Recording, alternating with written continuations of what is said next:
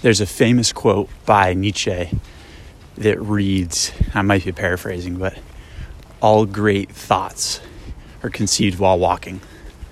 And obviously, I thoroughly enjoy walking. And one of the biggest reasons is because I enjoy the way it makes me think. The pleasant thoughts that I have while walking, I think it slows my thinking down enough so that I can think more clearly.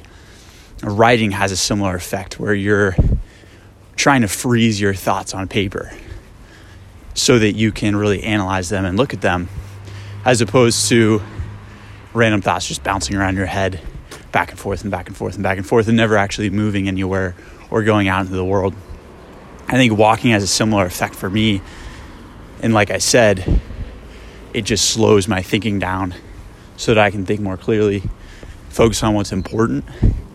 And would I say any of my thoughts that I've had while walking were unique or even truly great, as Nietzsche says? No, I don't think that. But I do think that walking gives me a routine of simplicity.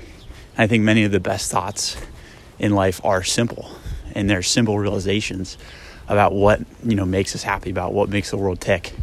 And that's what excites me most about walking, is just the way it makes me feel and the way it makes me think. So I definitely resonate with what Nietzsche said.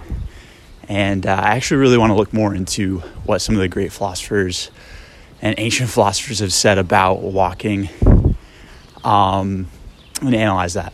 But it seems to be a common theme among them. So hope you go for a walk today, and I hope you have a great day. Goodbye.